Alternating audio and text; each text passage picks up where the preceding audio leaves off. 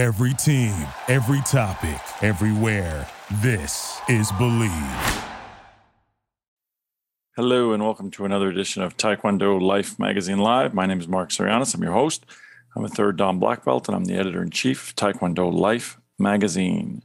We are a member of the Believe Sports Network. You can find our program everywhere that podcasts are found. Be sure to like and subscribe to us on our YouTube channel and on Apple Podcasts and everywhere else. Today's program is brought to you by two sponsors, Balance 7 and Bet Online.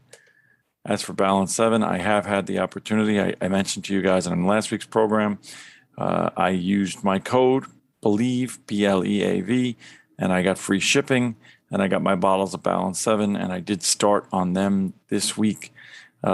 This is a pH balancing alkaline supplement drink.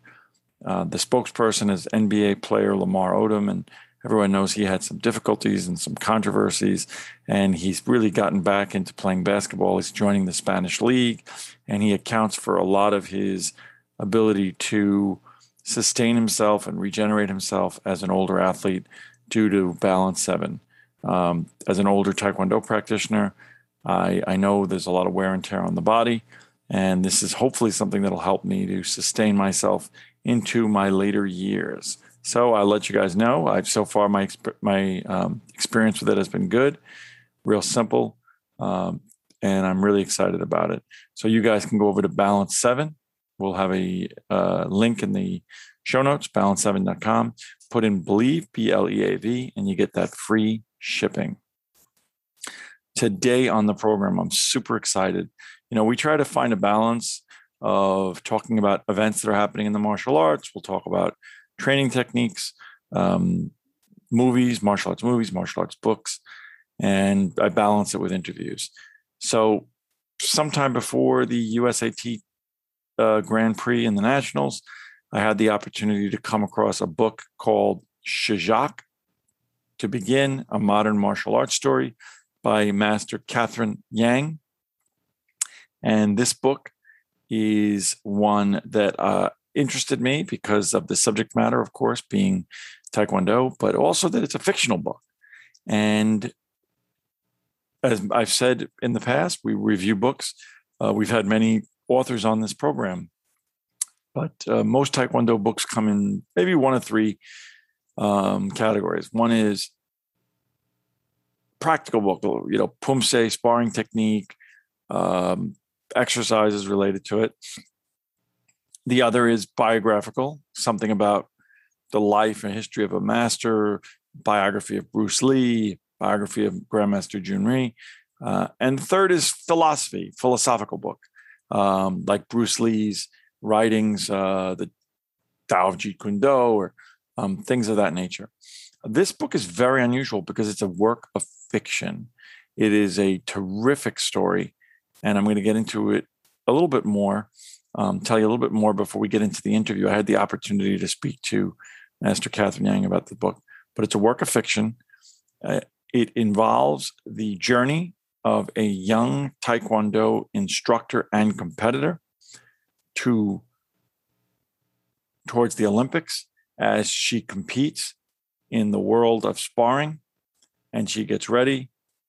And it's about the balance to some degree of her relationship with her grandmaster, her master, her coach, and finding out what she wants to do and who she wants to be in life. The book is written from a place clearly of someone who understands Taekwondo, who understands the journey, and it is written with such unbelievable authenticity that it is really, really a great read. Before we get into talking a little bit more about that, I wanted to, of course, bring you a word from our other sponsor, Bet Online. Football season is roaring at this point. We are going into week 2. Baseball season is winding down.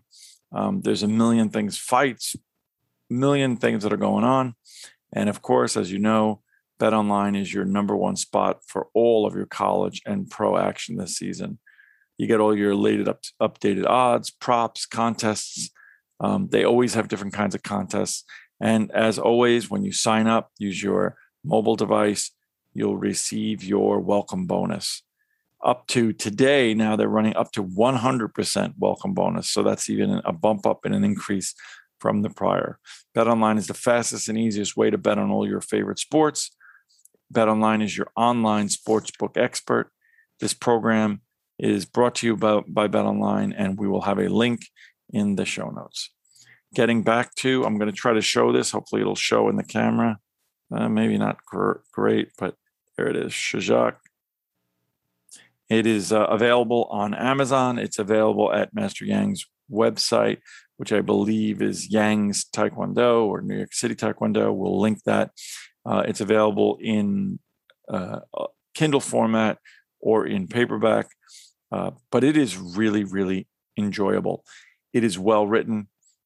It is, you might think that something of that nature may not have, it's got a great balance of the technical aspects being accurate, the training, understanding the training, but also the dynamics of the relationships and the hierarchy and the challenges of the grandmaster immigrants who came here and have first generation sons or daughters that are taking over their dojangs. The story, as I said to her in my interview, is one that Taekwondo practitioners, in my opinion, would love, would enjoy. But it's such a well-written story that people outside of the Taekwondo world certainly can relate to and enjoy. And really, really, I think we'll get some great enjoyment out of it. As for Master Yang, I was remiss. I enjoyed speaking to her so much in the upcoming interview that you'll see that I talked very little about her book, which, by the way of a review, I'm going to write a review. I would give it the highest review and the highest recommendation. It really is a great read, and I intend to pick it up and read again. But she is a woman who had great passion for the martial arts from a young age. She took a slightly different path. She went on to Stanford, went on to Harvard Law School, became an associate at a major law firm, and essentially simultaneously had been in Shotokan and got involved in ITF Taekwondo and was on the WT competitive team, and gave it all up to essentially run her own dojang here in New York City proper, in Manhattan. We talked a little bit about her book. We talked a little bit about her training. We talked a little bit about the challenges of being in an urban dojang while a pandemic abounds and people were leaving New York City. But she was inviting and she was warm, and I look forward to meeting her and training with her and sitting down with her again and bringing you more information. And I look forward to a sequel or future books from her because she's such a great writer, and she has a natural talent for telling a story. So I encourage you to check out this book, Shazak, a modern Taekwondo story, a work of fiction, but there is a lot in there, a modern martial arts story, I apologize. And there's a lot in there for anyone in the martial arts as well as anybody else. I encourage you to check out Master Yang's website, and I look forward to hearing your feedback. And please don't forget, this episode is brought to you by BetOnline and Balance 7. I look forward to seeing you on the mat. How are you, ma'am? I'm sorry, I'm going to close the door. Hi, Mark. How are you? I'm doing wonderfully. How are you? Thank you so much for taking time to talk to me. Hold on one sec. Let me get to... Take your time. We have two floors in the dojang, so class is going on the upper floor. Oh, you're in uniform. Yes, I'm doing the same thing. I'm in the basement of our. I'm in our sort of our instructors' lounge, and they're teaching classes upstairs. Where's your school? In Levittown, New York, on Long Island, Nassau County. Oh, okay, great. How's it going with back to school and everything? It's going well. I mean, we managed to hang in there through the entire pandemic. They did a great job here of trying to go virtual and trying to figure it out. And And we're back now. We still have virtual classes, but we're back live, and thank God it's been good. What about with you guys? I know the city was a ghost town for the longest time. Right, and a lot of people moved. Actually, I'm shocked at how many people moved. First one wave last year, and then a second wave at the end of the school year. So even more of a ghost town. But we hung in there. Zoom was less popular here. Sure. I was doing like 7 to 8 private lessons a day. I'm still doing pre-pandemic, I probably taught 10 classes a week. During the pandemic, I probably taught 40 classes a week. Oh, wow. And then, so exhausted. And most of them outdoors on my bike, from like one kid's apartment to another kid's apartment to a park to like a plaza. We did classes on the sidewalk. It was pretty insane. The one thing I've seen is that those students that really hung in there through the pandemic are really the ones that you expect will have a great longevity in practicing. True. So I hope so. Right. Yeah. Well, right. that's we were great. In the park through the snow, through the rain. So I figure if kids are willing to do Taekwondo in the snow, they're probably going to stick with it. Same with the adults. Yeah, that's great. That's great. Do you have a broad spectrum of students that you're teaching? Are you going from kids through adults and sort of everywhere in between? Right. Oh, that's we're great. Like 50 kids and adults. That's great. A totally different set of teaching and skills that are needed. So I started in a time which you're probably familiar with, but when I started, it was basically no kids. It was pretty much only adults only. Yeah. When I started, it was largely males, and it was largely adults. I mean, some teens maybe, but it really didn't get to be until probably the middle 80s, I think, that we started to see, that whole, and then certainly, I guess, after the Karate Kid, that whole demographic changed dramatically to where, sort of closer to where it is now. So what style of Taekwondo did you start with? I started with a Chung De Kwan. I've always been on Kukkiwon. Go right ahead. These are people who are late for class. Yeah, it's fine. Right, they get buzzed in. It's different from here. So I started for a very short time with Chung De Kwan under a gentleman by the name of Robert Jenkins Clark, who was a senior student of Duksung. And then I immediately transitioned into Jido Kwan, and I've been with Grandmaster Weich Park, 88 Olympic coach, and his family.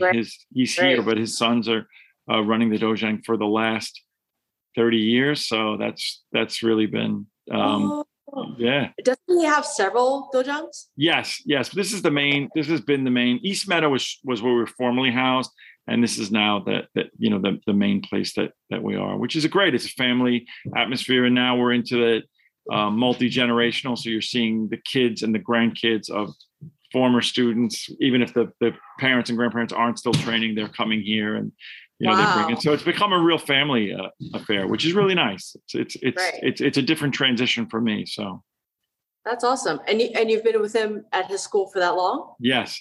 I had a short break in between, and I'm not here as a full time. I'm here every day now, but just doing different things in my life. But I've been together with them since that entire time. So that's impressive. Yeah, it's great. It's wonderful, and they've been great to me. So it's been it's a family. Like I said, it's a family affair, and I love it. So and you guys have that tournament, right? The New York Open.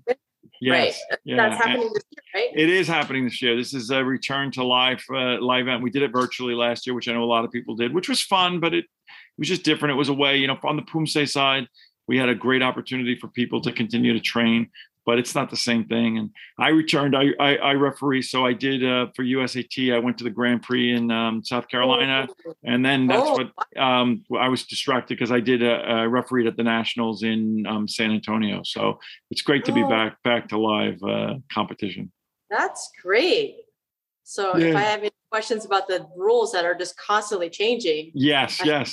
I'm trying. I try very hard to stay on top of it, which is hard. I speak to Master Edward here too. He has the same issue, which is, you're trying to teach stuff related to it, but then when the rules change so quickly and it's not disseminated, it's hard to make sure you're doing that. So, and I feel like every tournament, like either chooses to follow the new rules or not follow the new rules, right? It's very hard. Yeah, you got to know whether or not you're, and again, it's one of the things people don't always think to ask, but whether or not they're using the updated USAT rules, Right. because you have, on both ends, it can be very confusing. So, and people send out tournament packets, but I don't know that everybody reads it. All the coaches, all the competitors, it's a lot of stuff, and it's a lot to read. Right. Well, now I know if you don't show up for that like 7:30, 8 a.m. meeting, you don't get the latest update. That's true. No matter what they send in the packet, they change it at 8 a.m. That's true. So Absolutely true. You got to be there. You got to be there. You got to have your cup of coffee in hand and be there very early to get, Right. I think throughout nationals, we had our meetings at 7 a.m. So I was up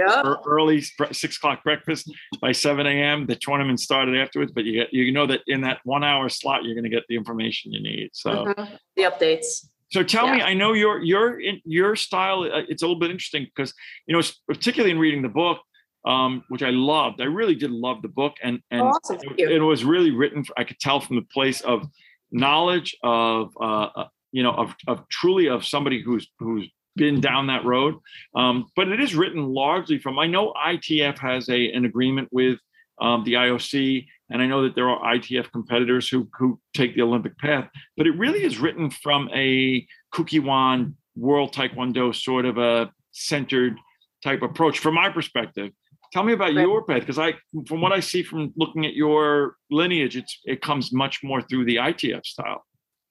Right. So actually, I started in traditional karate, which is why ITF felt like a really easy transition. That's the Chung De Kwan for me was the same, right? It was very, very tied to the Shotokan. Right.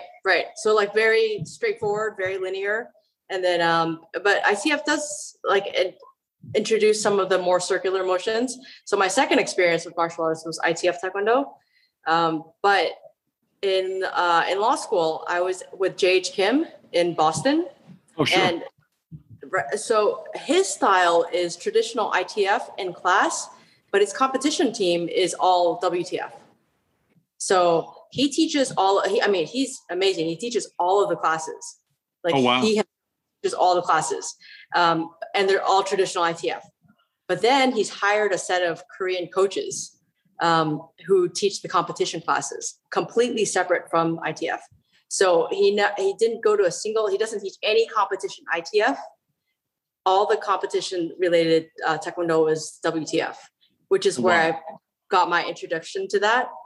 So, and all his coaches are, fresh from the Kukkiwon, like a 3rd degree, 4th degree. And this is their first job out of college.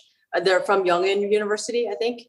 Oh, sure. So, and he cycles them through his dojo to teach his competition teams. Well, they are probably, they're among the top in the world. So that makes a lot of sense. So tell me, so when I read the book, because of the fact that the book is written, for somebody who's been around it as long as I have, right? So it's always that situation where, when you're too close to something, you become hypercritical of it, right? So you're a lawyer and you have a very difficult time watching legal drama on TV, right? Because that would never happen, right? So doctors, the same thing, teachers. But in reading the book, for somebody who's been around it as closely as I have, the book has great authenticity. And the book it's so on point. It's really, really on point to both the training, the emotional experience, the tournament experience. Over the years, people have sort of modified, even talking to Philip and Simon Reed, right? So they did best of the best, but they made certain changes to it because the world wasn't as familiar with Olympic Taekwondo, and they refer to it as karate, and they made some changes in the way that they did it for cinematic effect, but that's not really true in your book. How much of that book is from your life and having walked that path, and how much of it is from just being around it and sort of melting it all together into sort of a historical fiction kind of a thing? So in terms of personal experience, I think less so. So, okay. Most of it's made up and fictional. But in terms of it being authentic and things that I have seen or have heard in the martial arts world, I didn't really target an audience. I wrote it basically for myself. I wrote it, during the pandemic when I was just stuck in my apartment.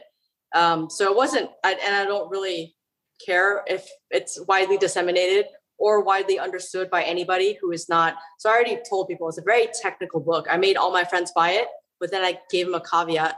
Like, you have to be a Taekwondo nerd to really enjoy it, because I didn't, you know what? I do agree. I think that does hyper elevate your appreciation of it. But there's a very key emotional and relationship aspects of the book. The book is very heartfelt. And I think that people that are in a world of sports or in a world of relationships can really relate to a lot of things, right? Because we're dealing with grandmasters, and people may not fully understand the nature of our hierarchy, right? And the nature of our culture, in the sense that they may maybe be off-put even to some degree by the nature of a grandmaster to their master, even if that's their son or their students. And we understand that better. But there still is very human relationships in the book, which I think that anyone can really relate to if they were to pick that up. I really felt that it was, which is sort of another one of my questions, is that you're legally trained, right? So you obviously have high intellect. You've been around. But the level of writing is different, right? Legal writing is different. I know people write briefs, they're supposed to move, but it's more technical writing. The book is written in a very fluid way. It has a great story. It has a great feel. There's a lot of, you're on the edge of your seat to some degree as it relates to the sports aspects of it. Tell me a little bit about that. Is that something that's natural? Is that something you've worked on? Is that something that you train separately for? Where does that come from? No, it's my first time writing a novel. Really? And, so what I would do is I would go for really long bike rides in Brooklyn, which is where I live, like on empty streets. And like, I'd ride my bike for 2 hours and sort of imagine the next scene or the next chapter. And then I would just imagine it all in my head, go back, write it down. I've actually never taken a creative writing class, or even, I think all lawyers want to write a novel, but we just talk. It's like hot air. But I've never actually trained or even imagined I would complete a novel. That's interesting. I will tell you that is not evident. It's really not evident. And I'm, I read a lot of stuff, and, martial arts books come in a number of varieties, right? Your book is the outlier, right? Because martial arts books come in biography or autobiography, usually, right? The story of, or they come in a training book, right? The technique book of, this is the Pumse book, or this is a book about weight training, or they come in a philosophy book, right? So they'll come in, Be Like Water, or they'll come in the writings of Bruce Lee. For there to be a book that integrates Taekwondo so heavily into a fictionalized story that's based in fact it's really unusual. I can't really think of too many other books that are even of a similar genre that I can think of. I've always thought of Taekwondo as a very personal thing. Like, as a teacher, I think the most important part of my teaching is not actually teaching them how to kick and punch. I feel like they can get that from a lot of teachers, but it's that I show that I care for them as a person, and I care for their, well-being, for their development. I always try to ask personal questions of my kids, like how it is, how they're doing at school, if they're having problems. I feel like you can't teach without having a personal relationship. I feel like you can otherwise learn everything on YouTube or, through a series of, or you can go to any dojang if you're athletic and learn. But I feel like in order to really get the essence of Taekwondo or any martial art, you have to have that relationship with the teacher. And some of the best teachers I've known are, elementary school teachers or like piano teachers. And I've gotten a lot of advice from them throughout the years. One of my best, I think, pieces of advice that I received from a kindergarten teacher is, she told me she spends every September of every year not teaching anything to her kids, but she needs to know all her kids. And then she tries to get them to like her, which it blows my mind. I'm like, why do they need to like you? They just need to learn right. ABC, right? But she's like, it's so important. Once they like you, once you have that connection, then you can teach them anything. I do agree. Forever, But like, without that relationship, like the teaching student thing is just a transaction. So it might just be my approach to teaching. I try to like all my students. although it's hard to like everybody who comes in through the door. Sure. Because you don't But have a that's true. filter process. That's true of But you anything have in to find life. something. You're right. Or else you can't give them enough, So at the end of the day, I feel like every teaching relationship should be caring and thoughtful on a very individual basis. Otherwise, they can just watch a video of somebody who's better at Taekwondo than me and learn that way. Well, that's a very interesting approach. Do you think that approach is an approach that you're modeling from your experience? Now, you talked about people outside of the martial arts, like piano teacher, music teacher. Is that mirror your experience, or is it the opposite of your experience in Taekwondo as trained in terms of your training experience? No, I mean, I'm like one of those martial arts geeks. I've wanted to do this like since I was 6. Okay. So I've had an idealized version of what I think martial arts instruction should be, like who I think the perfect teacher should be, like since I was like very little. I've watched all the movies, I've read all the books, and like I have this idealized version of what this should be. And if I didn't have to do this for money, I would scale it down even more. I'd have a dojang that I would only let in people, who really need Taekwondo. Like I would do it a whole different way. I think the commercialized aspect of it really distorts what true martial arts should be like. And it's, not good or bad. It's just the way it is. It has to be this way. It's a reality. It's a reality. But because I've been, I'm 46, I've thought about this for 40 years. There's a way that I would like to do it, that I can't do it. But if I ever retire and could do it that way, I would. And I think that's more reflected in my book, because that's what I think about. That's what keeps me okay with the commercial aspect. Like I still have this kernel of idealism of how martial arts should be. And I think it should be an intimate relationship between teacher and student. You are passing on a piece of you to, hopefully somebody who's receptive to what you have to say. And it's not just kicking and punching. It's like a part of your personality. It's a part of like, teaching them about other things that are more important than Taekwondo, like kindness, like compassion. You can teach all of that through Taekwondo. You can teach your whole being through Taekwondo, which is what I would like to do, which is, I guess that's what maybe came through the book. Because it certainly did. And it's great. And I agree with you. And, in terms of education and knowledge, we're always learning, but like for me to be in one place with one group for this, as long as I have, that only can happen as a result of the fact that it's more than just right. Because it's not even about what we can learn, but it's about my ability, right? At a certain point, my ability to learn about kicking and punching, obviously is going to diminish, right? So what do I get out of it, right? But I'm here, and that relationship changes now in terms of giving back. Do you, in terms of how you run your classes? Because, I've seen obviously the change, but one of the things about us as martial artists and martial arts instructors is that there's still a significant amount of discipline, right? There's still a significant amount of regimen in terms of how we run the classes. For me, probably the hardest personal balance as an instructor for me was to try to find that balance, because I was always so strict, right? So but didn't want to be in a situation where you're so authoritative that you're not able to have that personal relationship, right? Because I agree with you, the personal relationship is what brings it to the next level. But in terms of how you run your classes, they still run in a very traditional way, and in terms of hierarchy, and in terms of the discipline and the bowing and the respect and that type of stuff. So some people from the outside, some ITF people think that I'm quite lax. Okay. Because there's less yes ma'aming, yes sirring. But I feel like, in fact, I'm actually more strict. I'm much more strict with the bowing. I'm much more strict with bullying. So I feel like very, very traditional hierarchical Taekwondo can lend itself to bullying. So I'm much more strict in keeping everybody in line in terms of being a good person. And with kids and adults, so I do have my idealized version of what martial arts should be like. And there should not be talking in class. There should not be like 5,000 water breaks. Right. But I try to do it in a funny way so they don't feel oppressed.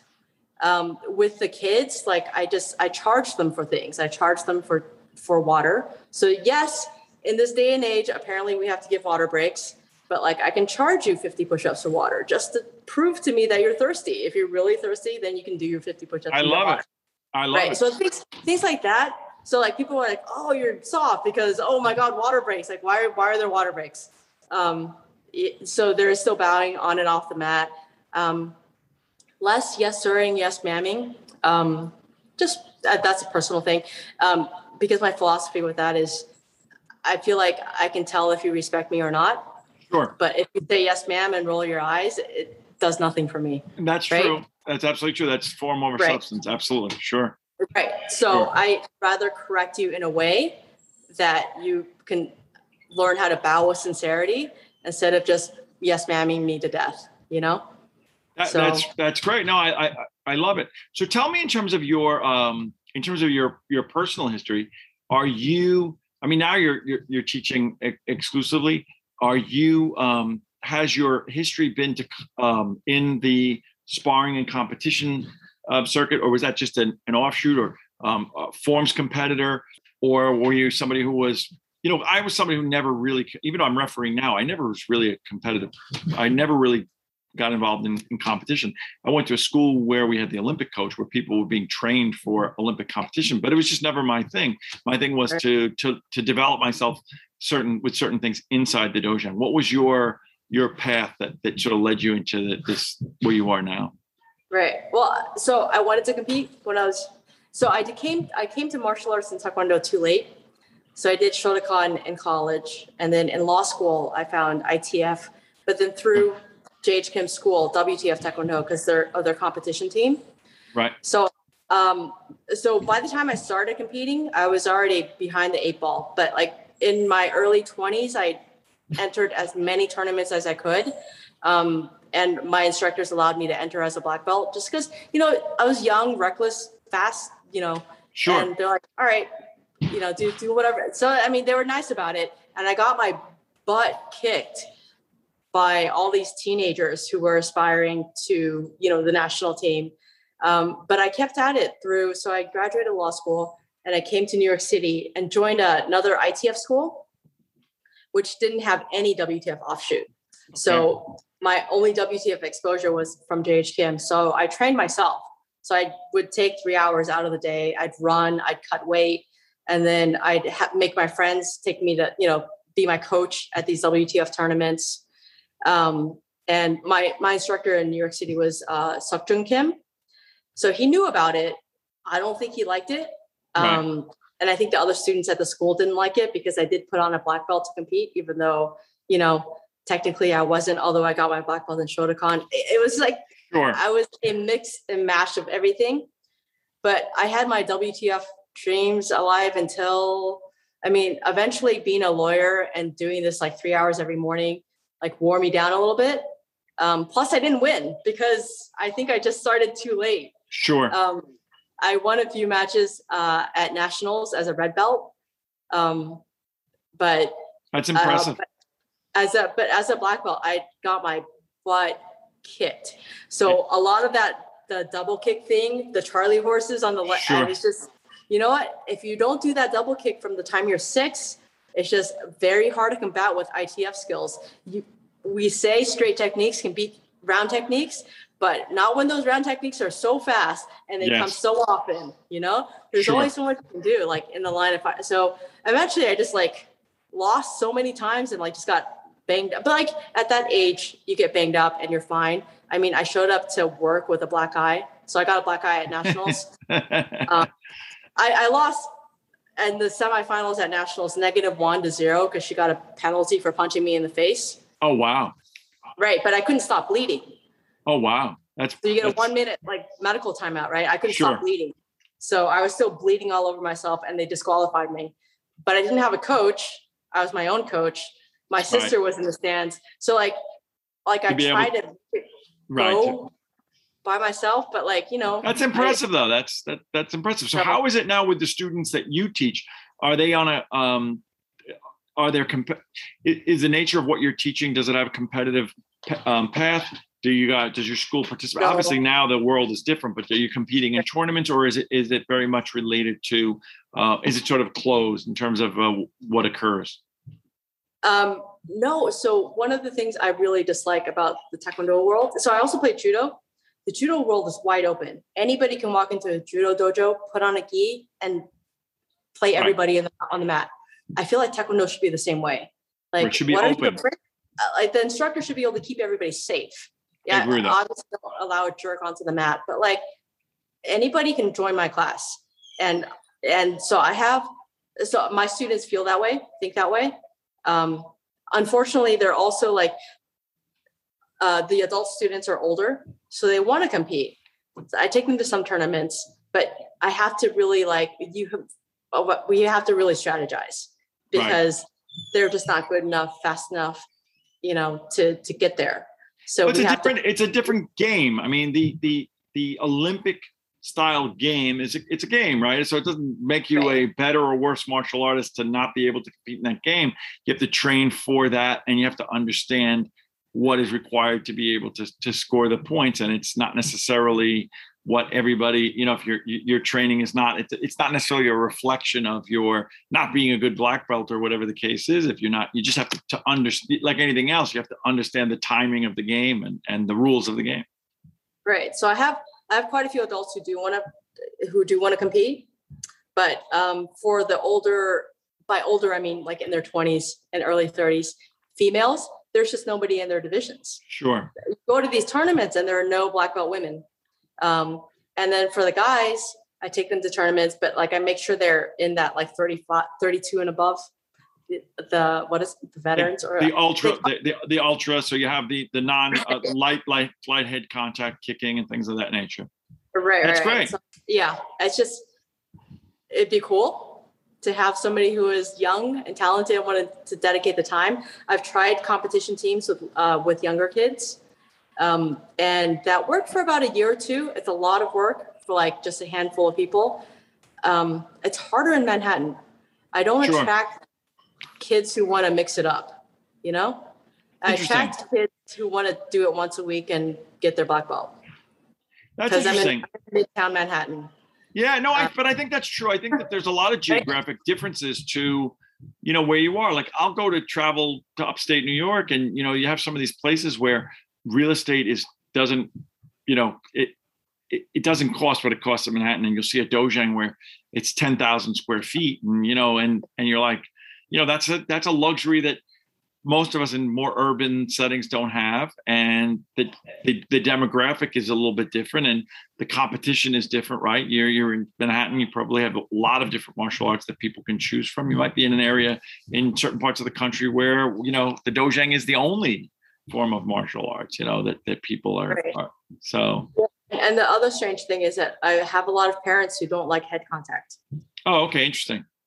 That's interesting. So like, no, that is part of the quote unquote business aspects of it, in the sense that you're dealing with trying to deal with that. It's also part of the change again from dealing with children, right? Because when you're dealing with adults and things, then the program is the program. And if they like it, great. If they don't like it, that's fine. But if you're trying to tell it to kids, then there's always the aspect of the fact that the parents have an understanding of it and a say in it. So I understand that completely.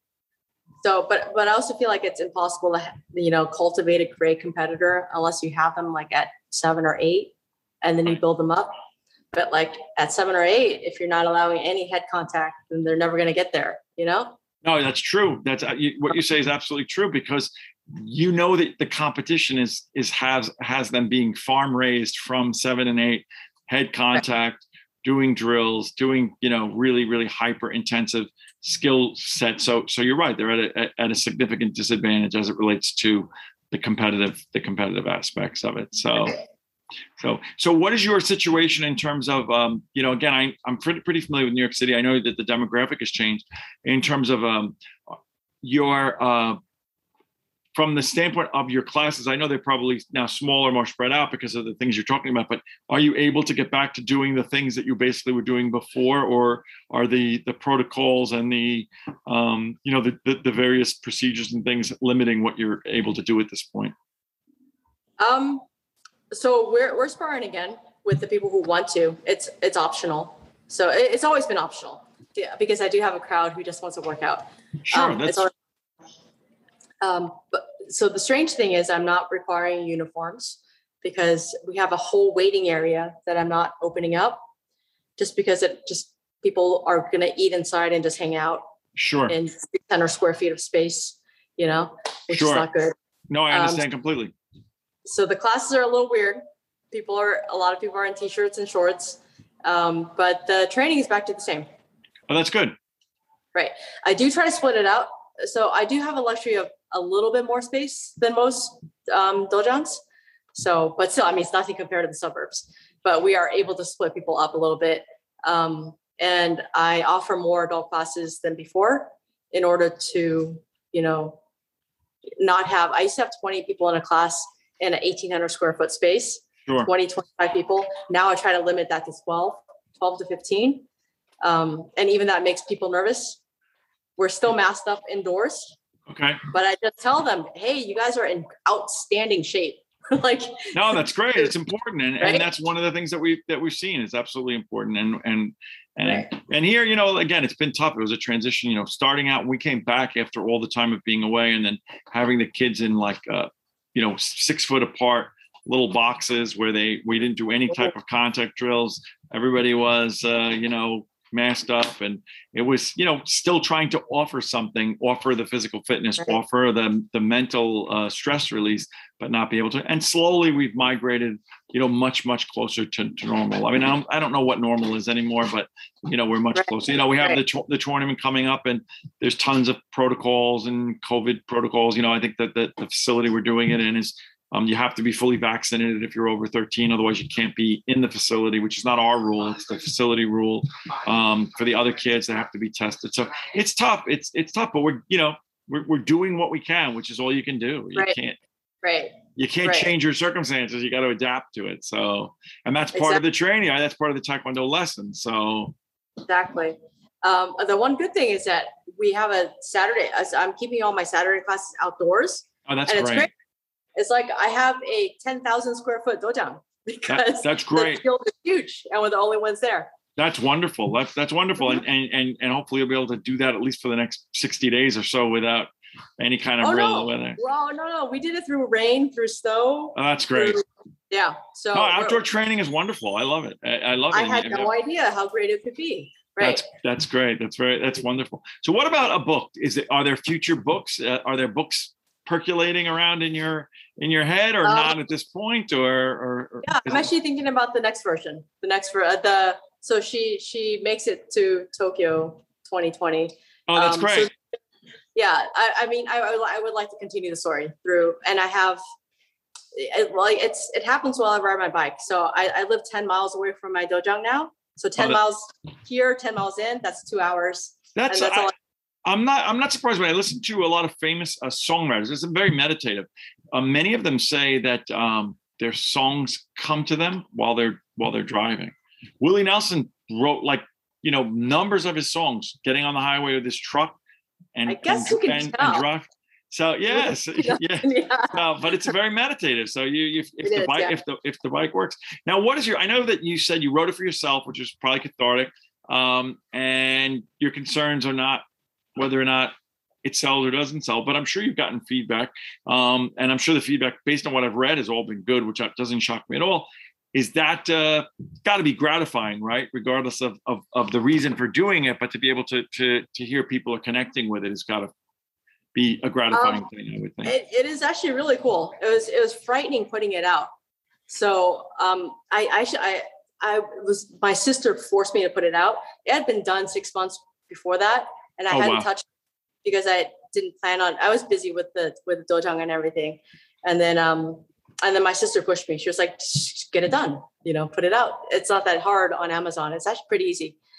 And the strange thing is that now I feel hesitant about writing again because there was positive feedback for the first one. I'm like, what if everybody hates the second one?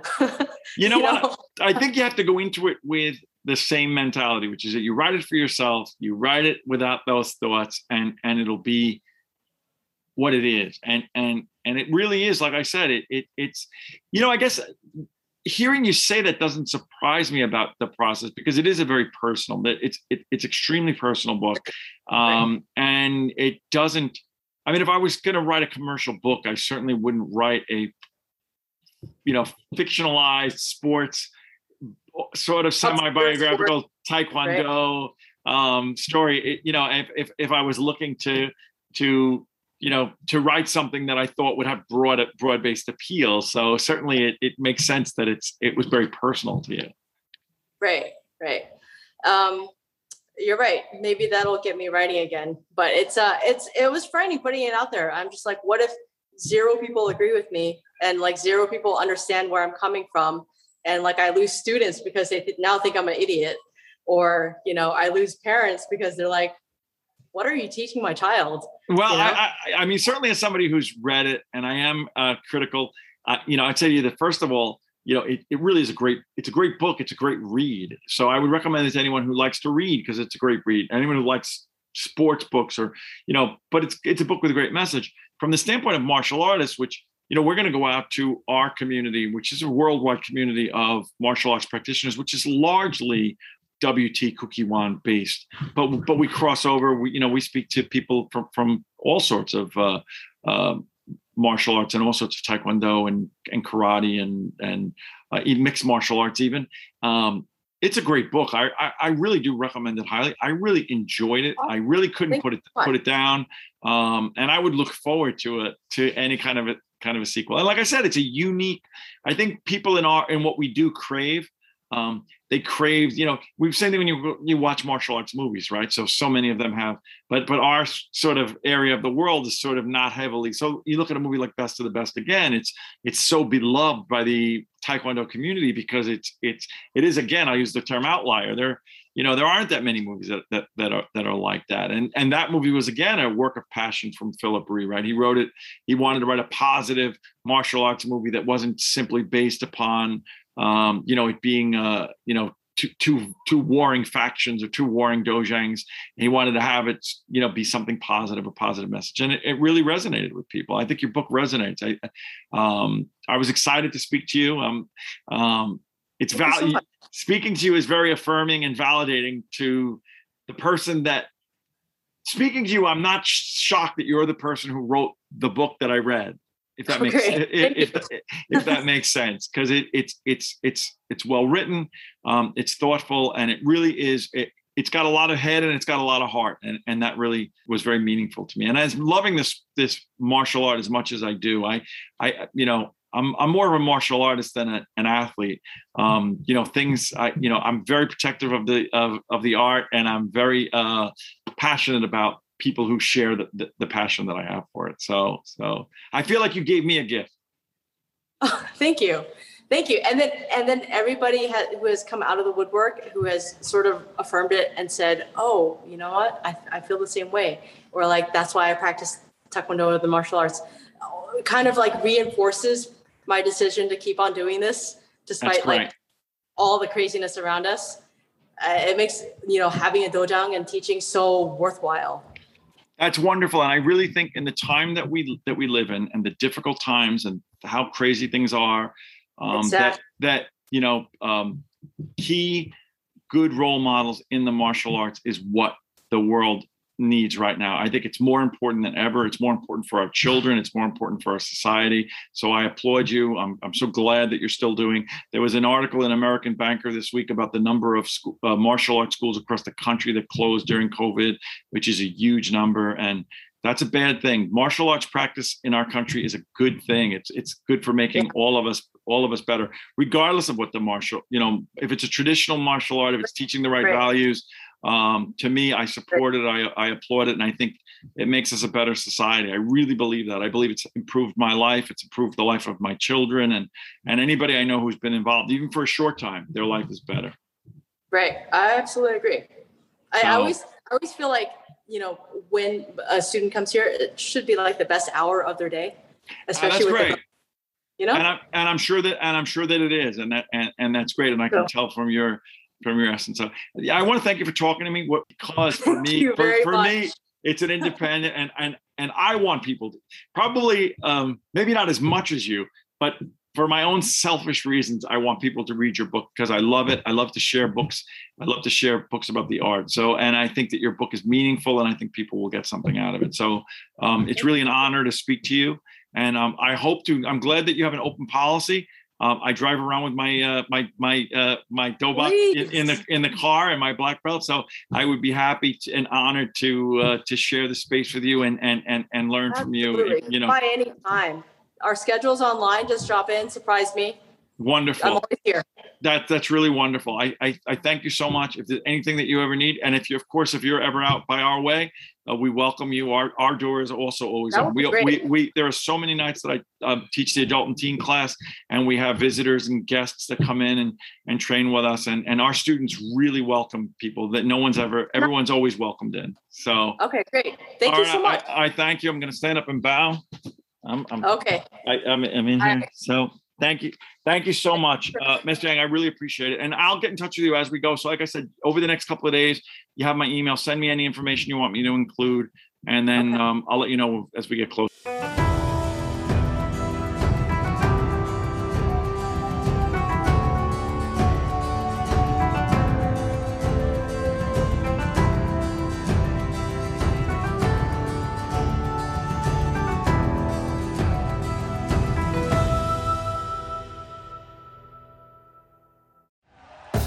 Thank you for listening to Believe. You can show support to your host by subscribing to the show and giving us a 5-star rating on your preferred platform. Check us out at Believe.com and search for BLEAV on YouTube.